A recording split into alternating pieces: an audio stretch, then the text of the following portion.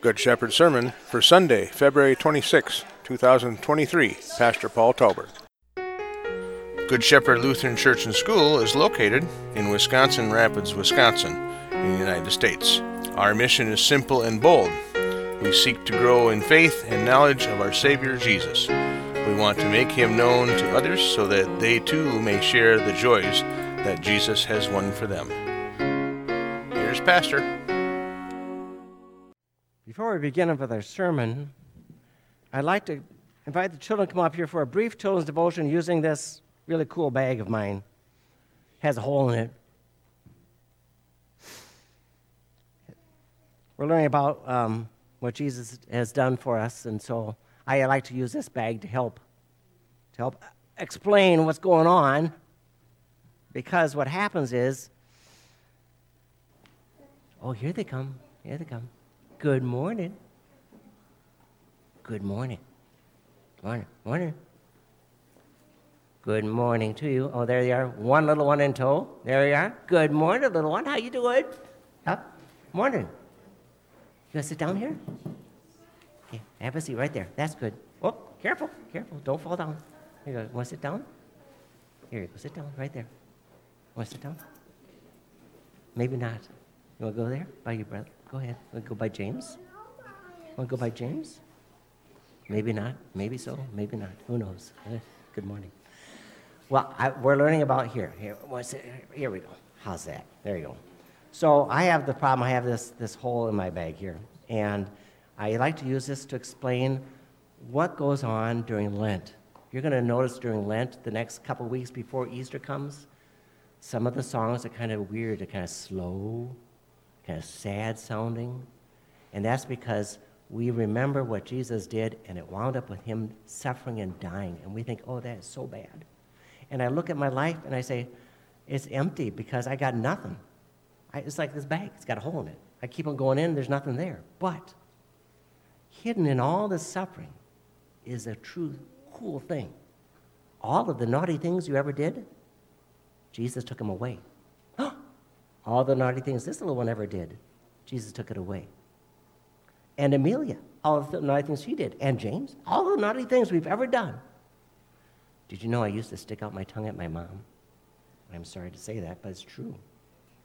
And that's an icky thing to do, to show dishonor to the one that God put in front of you. Oh, my goodness.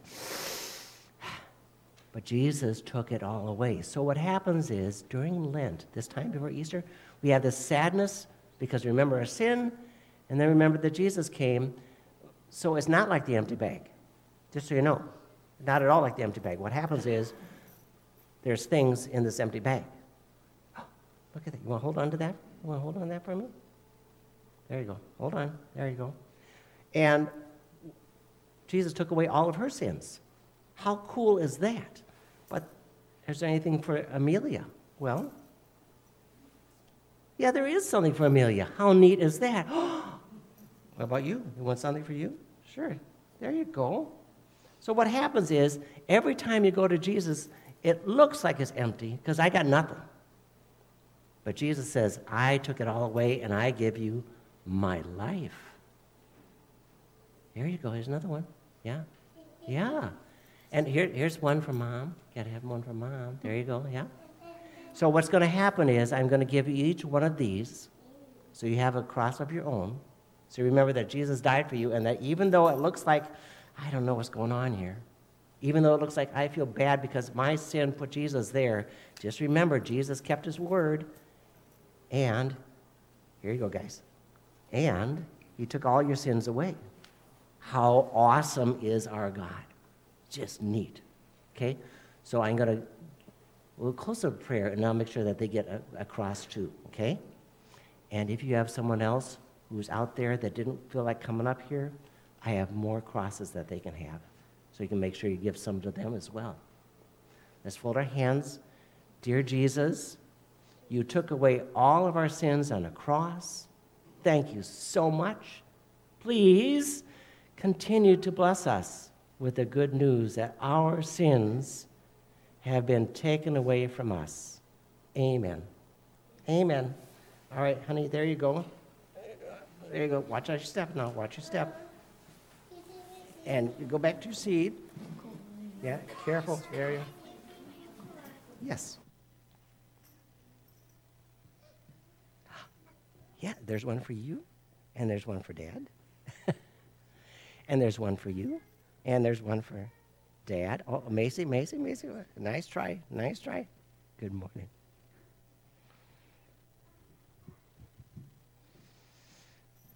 Still empty. It's amazing. Never empty.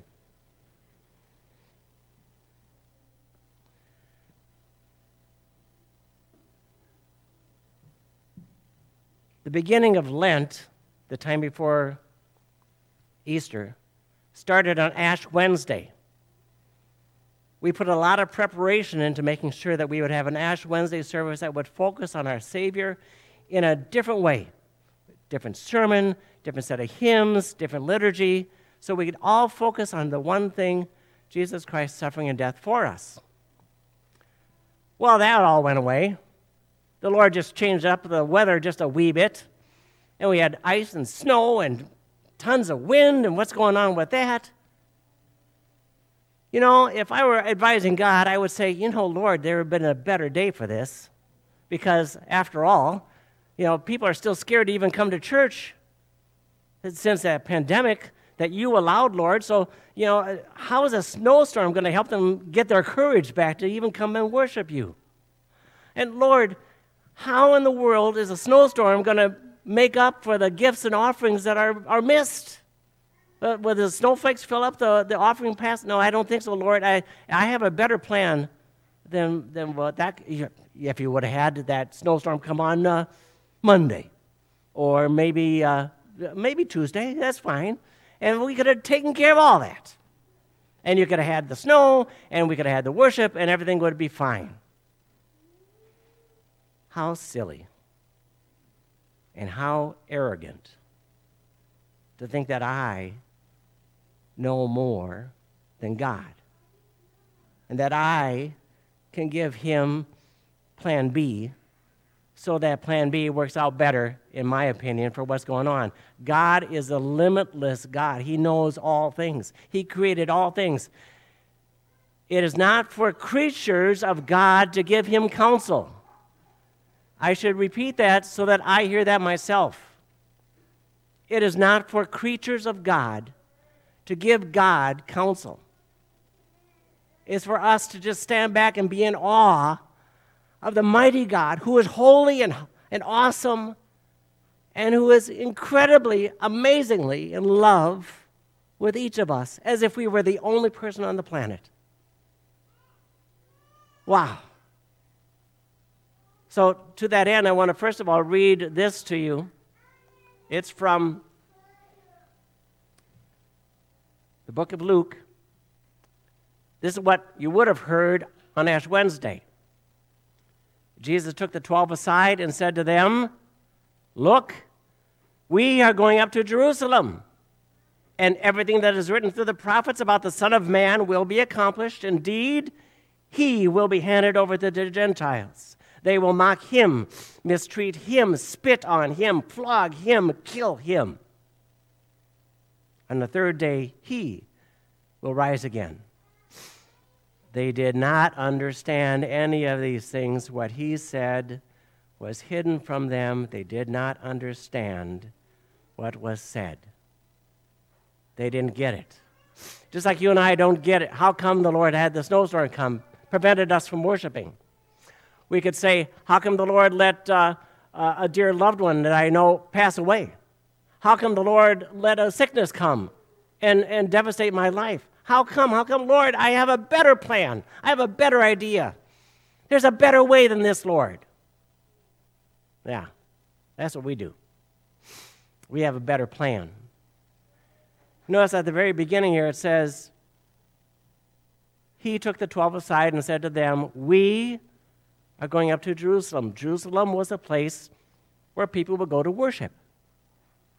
Just like church is a place where people come to worship.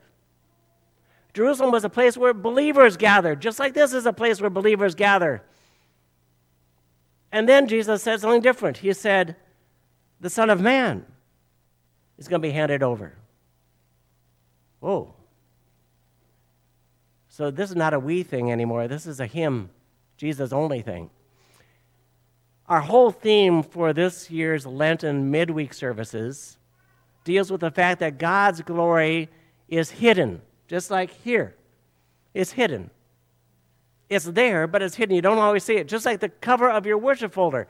God is hidden in that face of Christ, but you see all the different parts of Jesus Christ that are right there, letting you know he is the only way. And he did it all alone. And we don't like that.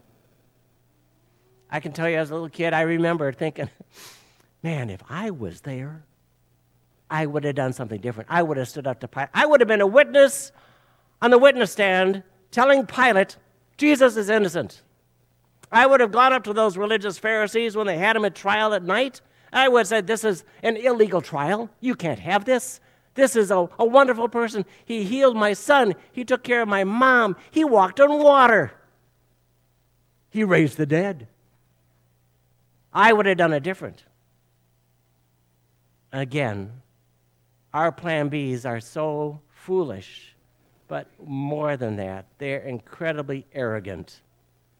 To think that I would do anything different. The Bible says very clearly and repeatedly that all have sinned. And in case we didn't get it, God says clearly and repeatedly, every thought of our hearts is only evil all the time. So who am I to think that I know better than God? Am I going to edit his book and say, well, God, you said this and you didn't really mean it? No. I'm not going to be that arrogant, but I still fall into the arrogance. Why? Because I have this sinful nature that is screaming at God that we don't like God, that we hate God, that we don't want him messing with our lives because it's better if we do it my way, God. I'm a creature, not a counselor of God. That's a hard thing. The disciples had to hear that Jesus was doing it all alone. He was going to be tested, and he was going to win.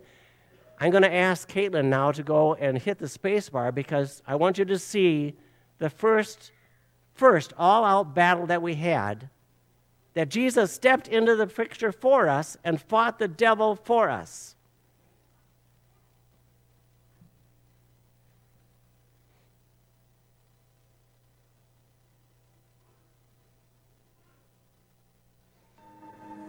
Then Jesus was led by the Spirit into the wilderness to be tempted by the devil. After fasting 40 days and 40 nights, he was hungry. The tempter came to him and said, "If you are the Son of God, tell these stones to become bread." Jesus answered, "It is written, man shall not live on bread alone, but on every word that comes from the mouth of God." Then the devil took him to the holy city and had him stand on the highest point of the temple. "If you are the Son of God," he said, "throw yourself down, for it is written, he will command his angels concerning you, and they will lift you up in their hands so that you will not strike your foot against a stone." Jesus answered him, "It is also written, do not put the Lord your God to the test." Again, the devil took him to a very high mountain and showed him all the kingdoms of the world and their splendor. "All this I will give you," he said, "if you will bow down and worship me." Jesus said to him, "Away from me, Satan, for it is written, worship the Lord your God and serve him only." Then the devil left him, and angels came and attended him. That's the first battle that was recorded for us. And you notice who is not in that picture? We are not. The disciples are not. Jesus went out alone, carrying out plan A to rescue us from the devil and hell. Plan A. And there is no plan B. It's just God's plan that is working out in time so that you and I understand that our salvation is based on what he did. So when we are tested, we trust him. He's already proved beyond a shadow of a doubt his love, and he's proved he can take on the devil and win. And he's also proved he did it alone. That gives us joy, and this was a hard thing for me to understand as a child.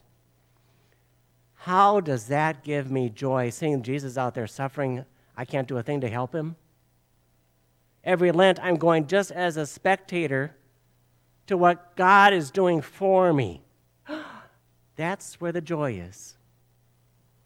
God is doing this. God is doing it for me. In my place, fighting the devil for me, in my place, so that I will be with him forever. What an amazing thing that is. There's nothing of me in getting into heaven. Everything I do is touched with sin, because all the thoughts of our hearts are only evil all the time. So what happens? God says, I'm going to do this myself. I'm going to rescue you because I am the holy God, and I will not make a mistake, and I do not need your help. In fact, I do not want your help. I want you to be absolutely certain that I have rescued you, and it's enough. The disciples didn't get that. They did not understand, which tells us that we have a very strong, stubborn, sinful nature. We always want to do plan B. It's kind of like, Lord, you're fine up there, but, I'd rather go to Walmart without you by my side. I'd rather sit around the family table without you by my side telling me it's not okay to argue. I'd rather have you not with me when I go to school because, then I have been so embarrassed to be seen with you. I'd rather have you, Jesus, not be with me when I go to the bar after work because, it's that bar language, I just don't want that. Yeah.